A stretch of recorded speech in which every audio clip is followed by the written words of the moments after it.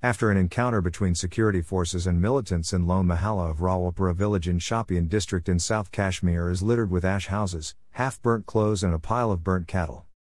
In the same settlement, local militant Walayat Lone alias Sajjad Afghani was killed along with his colleague Jahangir Ahmed after a 3-day bloody clash with the forces.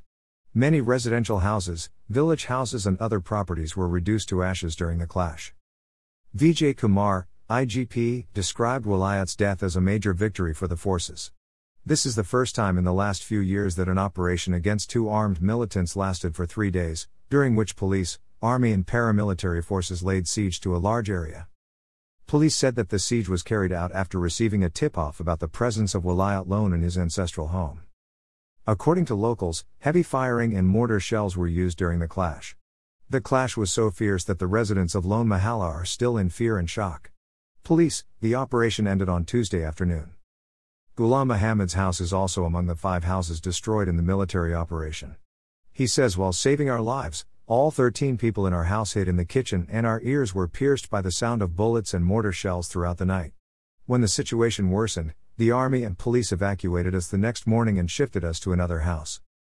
Ghulam Muhammad says at least half a dozen houses have been reduced to ashes, including Walayat Lone's house.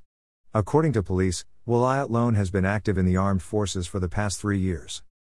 Police say Walayat first became associated with Jaish-e-Mohammed and later with Lashkar-e-Taiba. According to police, Walayat was a wanted militant for the forces. Ghulam Muhammad said his 2-story house and village house were completely destroyed, while 4 sheep and a cow were also burnt in the mortar fire.